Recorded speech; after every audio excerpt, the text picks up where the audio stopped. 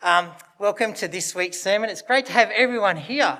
So as you know, we are doing a sermon series on who is Jesus, and I'm preaching through the I am statements. And so far we've seen I'm the bread of life and I'm the light of the world. And today the one we are looking at doesn't get much of a mention often. And in fact, it sometimes has been changed. And because today we are looking at one that is the next one in the series. If I was to ask you a very stupid question, how did you get in here today? It's a bit of a stupid question because you walked in. You walked in a door. Just for a moment, think about this. This morning, how many doors have you already used or gone through today? Most of us don't give a lot of thought to doors. But if we stop and think about certain doors, then we could come up with all different kinds of emotions. We have doors in our lives that have caused us trouble or got us into trouble. I'm sure you've all been in a situation where you've left a door open and your parents will say something like, "Shut the door, were you born in a tent?" And so then you'll shut the door and then they say, "Don't slam the door." One of my favourites, kids don't do this, but I remember when I used to get into trouble with my mum and I would sometimes take off to my bedroom and I would close my bedroom door and then I would sit with my back against the bedroom door. My mum would be on the other end yelling out, "You open this door now, young man." We have doors that have also caused us pain. A common childhood injury all of us have gone through or our kids have gone through is slamming a hand or a finger into a door. Or even a similar one, and I hope you've never done this, sadly I have, but you weren't paying attention and you've walked right smack bang into a glass door. Then we have had doors in our lives that have been fun. I remember my brothers used to love it when our water bill came in Broken Hill for my parents, because that meant we had to go down to the water board building in Broken Hill.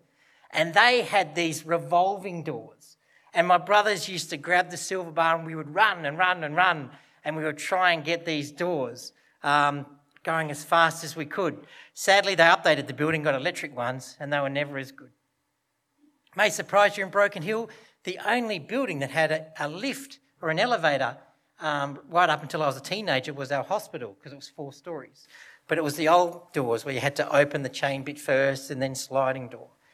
I remember when we used to come to Adelaide and we went to shopping centres and they had those automatic doors and we would have fun by putting your hand in there so they would reopen. Drove people nuts, got into a lot of trouble, but anyway. Then we have those special doors that bring warm memories. I remember in Broken Hill we had the Buttercup Bakery and there was a secret door, not that it was very secret, but it was out the back. And as kids, we would go there on bikes and you just go and stand by the door and you looked in and all the machinery was going. But 9 out of 10 times, a guy in white shorts and a white T-shirt would come over with a loaf of bread and give it to you. And it was still warm. It was amazing. I still remember the door to my grandmother's house. I still remember the sound that it makes because I knew every time I walked into that grandma that we called Nana, you open the door and the first thing was a little table, and on that table was a lolly jar, a jar of lollies. We all have lots of doors in our lives, yet we tend to take doors for granted. However, the door we are looking at today, we should never, ever take for granted. Jesus says, "I am the door." Sorry, it's not working. Can you hear it? Thank you. Jesus is the door. What on earth is this supposed to mean? Well, part of our difficulty with this particular metaphor is Jesus being the door, is that a lot of our modern translations have changed it to gate. Then we also have the issue that we just really want to skip over this bit because in the next bit, we get to the bit where Jesus calls himself the Good Shepherd. We're much familiar with the picture of Jesus being a good shepherd, and then we are of him being a door. Jesus is often pictured as a shepherd, but how many times in our scripture do we refer to him as a good door? Well, just before we hear what John 10 says, let me share some initial thoughts with us that will aid us in understanding and help us figure out what is this door all about. You see, John 10 is really a continuation of the previous chapter, the story of Jesus healing the man who was born blind. The man, having received his sight, confessed his faith in Jesus as the one who truly came from God. But the religious leaders, the Pharisees, declared that Jesus was not from God, so they persecuted the man who had been healed. They persecuted him, they questioned him, and then they couldn't deal with him, so they drove him out. You could say they excommunicated him. Now we're told that Jesus had heard somehow that this man had been thrown out or excommunicated. And so he went to find him. When he went to find him, he said, "Do you believe in the Son of Man?" The man says, "I believe in the Son of Man." And of course he did. This man was once blind, but now he could see. The religious leaders, they were blind. But this man who was talking to Jesus had it right. He said, "Yes, I believe in the Son of Man." And Jesus says, "I am he." That's where the story continues. That's where we hear our today's reading from Tanya, which is John verses 1 to 10. I'll be reading from the NIV version this morning. I tell you the truth. The man who does not enter the sheep pen by the gate, but climbs in by some other way, is a thief and a robber. The man who enters by the gate is the shepherd of his sheep. The watchman opens the gate for him, and the sheep listen to his voice. He calls his own sheep by name and leads them out. When he has brought out all his own, he goes on ahead of them, and his sheep follow him, because they know his voice. But they will never follow a stranger. In fact, they will run away from him, because they do not recognize a stranger's voice. Jesus used this figure of speech, but they did not understand what he was telling them. Therefore, Jesus said again, I tell you the truth. I am the gate for the sheep. All who ever came before me were thieves and robbers, but the sheep did not listen to them. I am the gate. Whoever enters through me will be saved. He will come in and go out and find pasture. The thief comes only to steal and kill and destroy. I have come that they may have life and have it to the full. Thank you. So you remember, this is all in response to the Pharisees saying, "Is he the Son of Man?" John 10 focuses on the images of sheep, sheepfolds and shepherds. It's a rural and eastern image for sure. But I believe even in our urban, suburban world, it is an image that can still say a great deal for us today. This passage sets the scene of a normal day for a sheep and its shepherd. Verses 1 is in the morning, where the shepherd is forming his flock.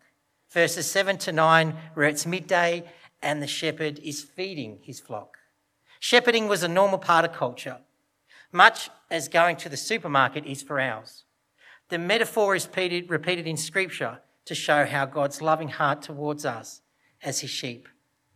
Do you know, when it comes to farming, we had farms back in our country town in Toogoolawah. We tend to have pictures of minds of paddocks, shearing sheds, fences and pens. But that's not an accurate comparison to what we read about here.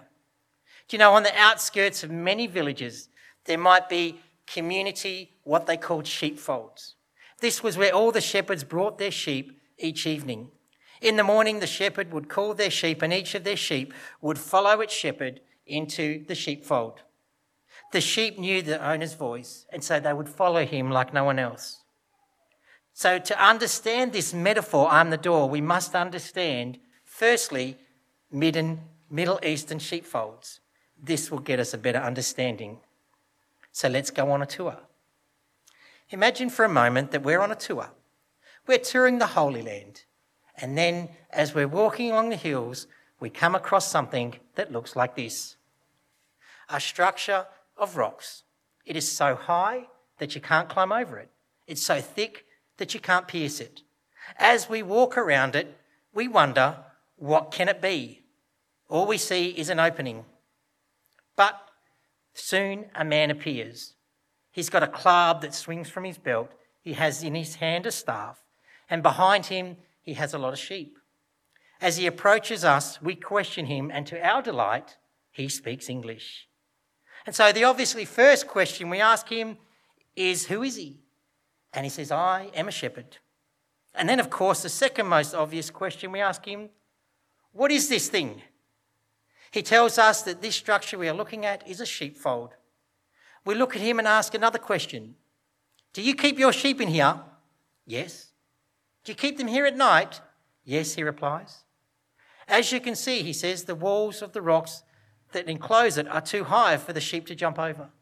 But he says, to be doubly sure and to be doubly safe, I sometimes put thorny branches on top of the walls for extra protection. This also helps in stopping thieves trying to climb in over the wall and steal my sheep. And we say, yeah, look, hey, that's all well and good, but how can they be safe without a door? I mean, it doesn't matter how high the wall is or how thick the wall is or how prickly the thorny branches are that are up there. You're still left with this dangerous opening. With an opening like that, any sheep in the middle of the night could get out, or worse still, these thieves that you talk about could walk in. Now, we're a helpful bunch on this trip, and we're Baptists, so we form a committee. And thankfully, we have some handyman on this trip like Bo. So we come up with a plan to bless this guy and to bless the community. We tell him, today is your lucky day. We're going to help you out. For extra safety, we are going to build you a door. To which he replies, don't need one. Already have one. We say, no, you don't. There's no door. Where's your door? Then with a twinkling in his eye, he stands tall and says, I am the door. What do you mean you are the door? Well, in that dangerous opening, as you call it, I build myself a shelter and a bed in that opening. I sit here and I keep watch until I fall asleep. And so I become the door. So let's get this straight. At night, you would put your sheep in this enclosure, and then to stop any of your sheep getting out or any dangers like thieves or wild animals coming in, you would lay across this opening and sleep there. I do, he replies. Do you stay there all night? I do, he replies. Well, what if the weather's really bad? Do you stay there then? I do, he replies. Do you stay there no matter what animal comes along? I mean, what if a lion or a bear or a wolf or a thief comes along? Do you stay there then? I do, he replies. Then to prove his point, he draws back his eastern robe, and sure enough, there are scars on his arms and his bodies, scars and scratches. He explains that these are wounds which he has suffered as he's fought off animals while defending his sheep. And then the final thing he says, I don't need your door. I'm the shepherd. I become the door of the sheepfold. I give my life for the sheep. No door you could build me would ever be as good as that.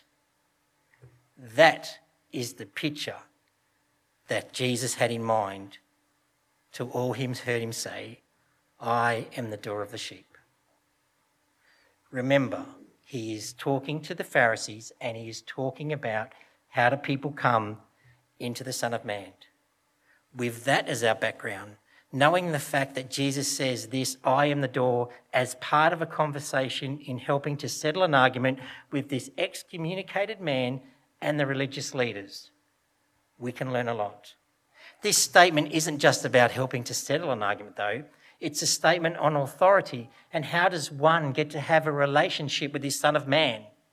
It's a statement not only to the point, to the why and the how he can heal this man to the people of the day, it's also a statement to all the people of who he is and why he has come. What can we learn from this statement? What can we learn about this man that claims to be the door to this dejected man? Well, we can learn a number of things. Jesus as the door teaches us some wonderful things. And the first thing is this. Jesus as the door is a picture of decision. Jesus said, I am the door. In this he's saying he who gives himself, he himself gives us access into the Father's presence. But he goes on to say, if anyone enters in. Jesus is saying that as the door, he is there to give us access through himself into the Father's presence. Why? Because he is the Son of Man. I am the way, I'm the door, I'm the way you get in. But what's the point of knowing that unless you enter the gate and walk in? That's why the door is a picture of decision. Do you know there are many who admire the door? There are many who talk about the door, they sing about the door, and they even argue about the door. But guess what they never do? They never walk in the door. Sadly, there are those who are content to stand and marvel at the door. They just stand and look with an interest in Jesus, but they've never crossed the threshold. They admire his life, they talk about his death, his teachings and his examples, but they never enter the building. At the door, you are in a place of decision. The door is a picture of decision whether we want to take the gift of Jesus Christ, of the Son of Man, and enter the presence of God or not. To stand before Jesus Christ at the door and make no decision at all is the wrong one. To make no decision at all is to stay on the outside of the presence of God. You can't be like me and my brothers who got onto that revolving door and just went around and around and around and around and around. As fun as that is, going around and around at the door is not going to achieve anything.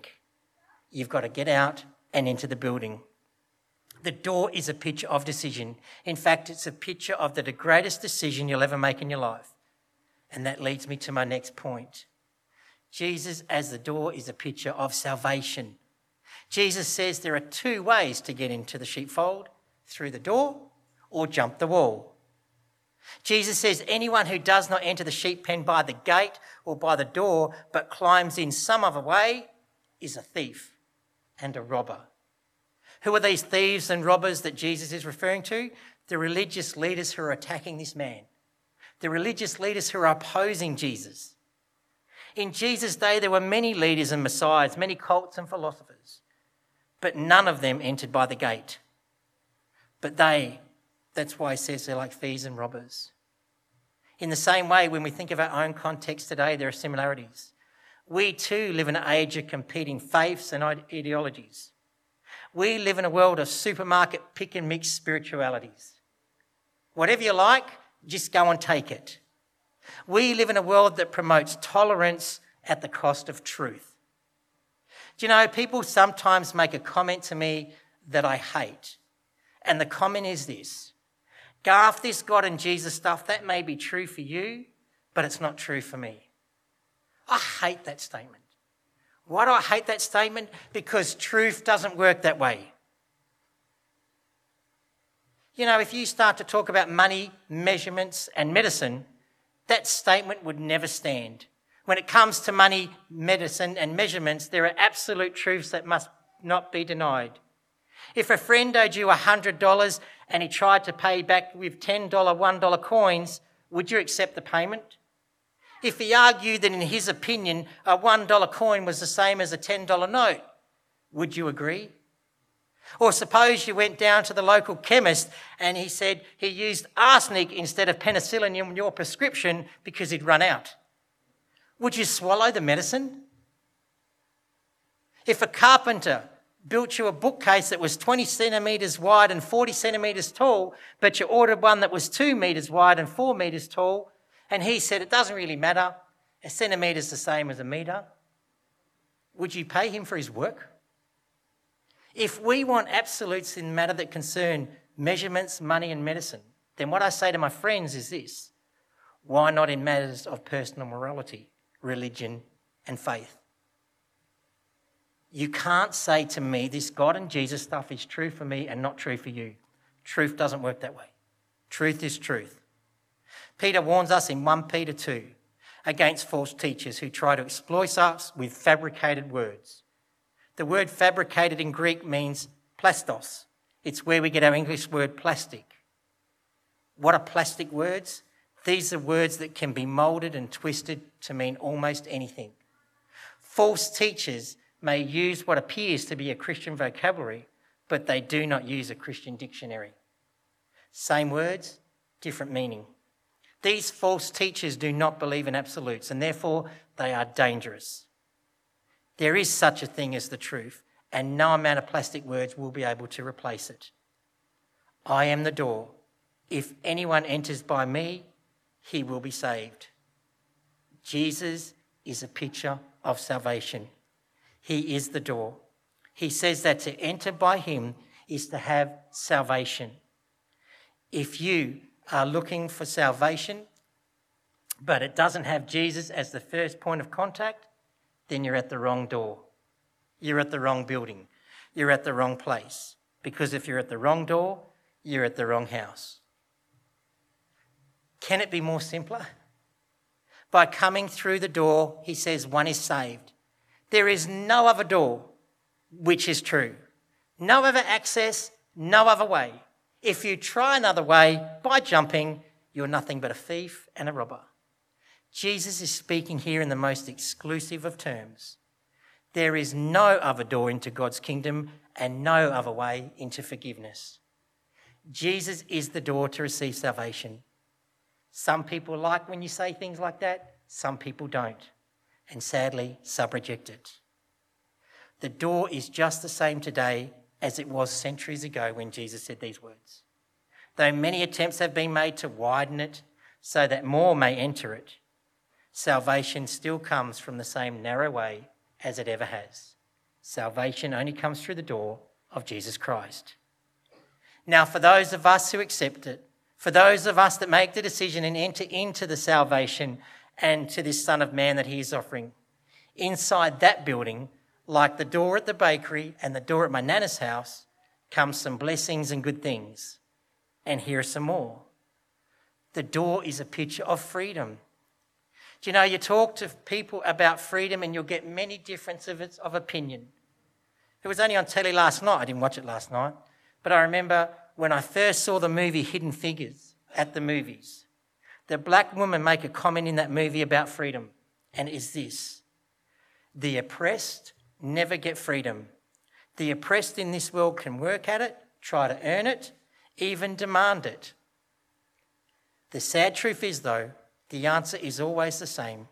For those of us who are in this oppressed group of people, freedom is something we will never experience. How sad is that? This is a very sad view of freedom. But you know what? Sadly, most people have a sad view of freedom. They believe freedom is this: being able to do what I want to do when I want to do it. If I can have that, then I'm free. With this view, it's no wonder many people think coming to Christ or becoming a Christian is losing freedom. Most people think that coming to Christ or becoming a Christian somehow means we're being enslaved, we've been brainwashed. They think believing in Jesus means following a whole lot of rules. You know, it's what you have to give up. They think believing in Jesus means being enslaved, losing freedom. But let me tell you, the opposite is true. The truth is that sin is enslaving. Paul mentions in Romans 6 that if you're involved in sin, you're a slave to sin. You're controlled by sin. Sin has enslaved and controlled you. 2 Peter 2:19 says they promise the freedom, but they themselves are slaves of corruption. For whatever overcomes a person, to that he's enslaved. People think being able to do what I want to do when I want to do it is true freedom. But that's not true. Sin is not free. Being involved in sin is controlling. I mean, if sin was so liberating, just watch people try and stop it. No wonder so many sins related to bad behaviours are called addictions and need some support group to try and break them free. Jesus as the door not only gives salvation or eternal life, Jesus as the door brings freedom. He breaks the bondage of sin. Jesus as the door gives us the privilege of enjoying freedom. How? As he says in verse 9, his sheep will go in and they will go out. This is a beautiful picture and one that they would understand because it's balance of being in and out. Timid sheep would stay in the fold 24/7 and never go out in the pastures chosen by the shepherd because then they'd be in danger. While on the other hand, careless, confident sheep would remain in the pastures 24/7. That would expose them to all sorts of dangers. Out in the pastures, the sheep had no walls and were free to move about. But when in the pen, they were confined and both needed and controlled. As his sheep, we need the food, water, and exercise of the pasture. Yet we also need the rest and security of the fold. We have freedom, we go in and we go out. These are the same areas of life that require walls and fences. If we ignore them, we get into trouble. Jesus leads us out of the fold and into the new flock.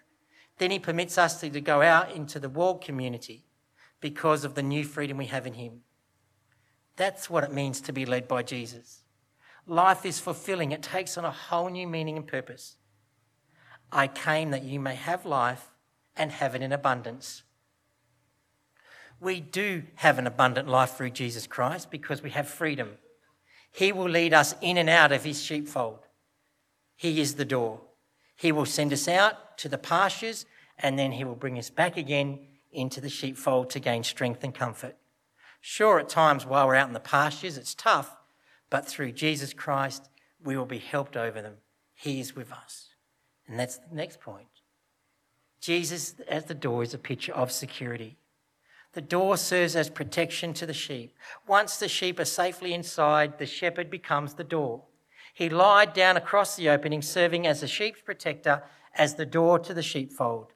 Outside, there may be wind, there may be snow, there may be rain, there may be fire. Many a time when lightning flashed and the hills caught on fire, outside there was danger, death and doom. But inside that pen, behind the shepherd, as the door, there was protection and security. Sheep felt secure because of the faithful, dependable man at the door. A lot of folk are looking for safety. Jesus is the only place of true safety and security.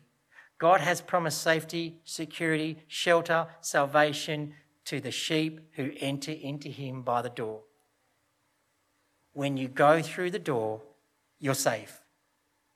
There may be paths that lead to this door, but there is only one door. There may be many churches showing the way, but there is only one way. There may be many folds into which sheep are invited to come and rest, but only one has Jesus for a door, and only in that can we find true rest indeed. There is rest in the fold because only there we are safe. Nothing can come to us, but it first must pass through the door. And as the psalmist says, he watches over us, never slumbers and never sleeps. And finally, this door is a picture of heaven's door. I don't know if you ever watched it, but in the 90s there was a TV show called Let's Make a Deal. It was hosted by Vince Sorrenti. It was a game show, and you worked your way and you had to do different challenges and everything like that, and there was left when you got to the final round to win the grand prize. To win the grand prize, all you had to do was this. You had to choose a door. Before you stood door 1, door 2, and door 3. Behind one of those doors was the grand prize, but the contestant had to guess correctly to win. Imagine if that's how God dealt with people on Judgment Day. 3 doors, but just one door opens into heaven, and you had to guess which one. You have a 33% chance of being correct. Not very good odds when dealing with eternity. How awful and frightening Judgment Day would be then. But by the grace of God, our salvation doesn't depend upon our guesses. We can really be 100% sure, absolutely. We can be 100% sure which door is the saving door. The Bible makes it very clear that there is only one door to heaven. And that door is not the door of baptism, observing any sacraments, making a profession of faith in some kind of public way, or being accepted by the church. And it is certainly not the door of your own good works and your own good deeds. The door is not your family. You're not born into a Christianity by being born into a Christian home. The door is Christ himself. That is his whole point in this argument. Jesus is the way to God because he is the Son of Man. Jesus is the way to the Father because he is the Son of Man. Jesus is the only one and the only saving door. It is only through him that we can have forgiveness, life, and salvation. It is only through him that we can be satisfied and enjoy life with the abundance of his blessing that he brings us. But you have to choose to go through the door. Let me leave you with this. If you are here today and you've never made the decision to go through the door, then take my mother's advice. Open this door now, young man. Let's pray. Father God in heaven, I thank you for the incredible blessings that you bestow upon us. Lord, you have walked this earth and you've said things about yourself. I fully don't grasp, Lord, this argument and what they did to this man, but I understand that you are talking about yourself and how people come to God the right way and the wrong way. Help us to come to God the right way. Help us to come and use you as our door. In Jesus' name, amen. So who is Jesus? I'd like to invite the stewards down now, by the way, because we're going to go straight into communion.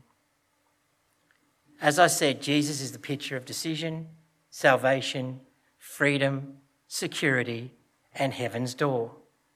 It is only through Jesus, through his body broken on that cross and his blood spilt out for the sacrifice for sins, that we can be saved. And that's what we celebrate now. As we come together around communion, ask yourself, who is Jesus to you? Do you know that you've made that decision to walk through the door? Have you received his salvation, his freedom, his security? Do you know that heaven's door is opened up to you because of what we are celebrating here at the table? Then if you do, then please feel free to partake. Because I always say this, what we do here today is just a symbol, but it is serious. If you don't know Jesus as your saving grace, if you don't know Jesus, if you are still going around in that revolving door, if you are still admiring the door, if you've never opened the door, then please feel free to let this pass you. But as we come, we're going to eat and drink together to celebrate the fact that Jesus is our door. But without the cross, there is no decision, there's no salvation, there's no freedom, there's no security, and there's no heaven's door. That's why we do this. I'm going to give thanks, and the stewards are going to hand out the bread, and just eat that as you feel led. And then they're going to hand out the cups, and you're going to hold them, and we're going to drink together. Let's pray. Lord Jesus, I thank you that you walk this earth. I thank you that you are so tangible for us. Lord Jesus, I thank you for your teaching. I thank you for your words, and I thank you for the light that you brought into this world. And I thank you that it is still true even to this day. Lord Jesus, I thank you that you walk the path of obedience of your Father and even to death on the cross. And that is what we remember today. Holy Spirit, I ask that you will now prepare us as we come and remember what Jesus has done for us, and as we remember God. We thank you for the wonderful sacrament that you have left us to do this. This is such a good thing to remember, because it reminds us that before you we have nothing. You are our bread, you are our light of life, and you are our door. Help us to truly celebrate that today. In Jesus' name, amen.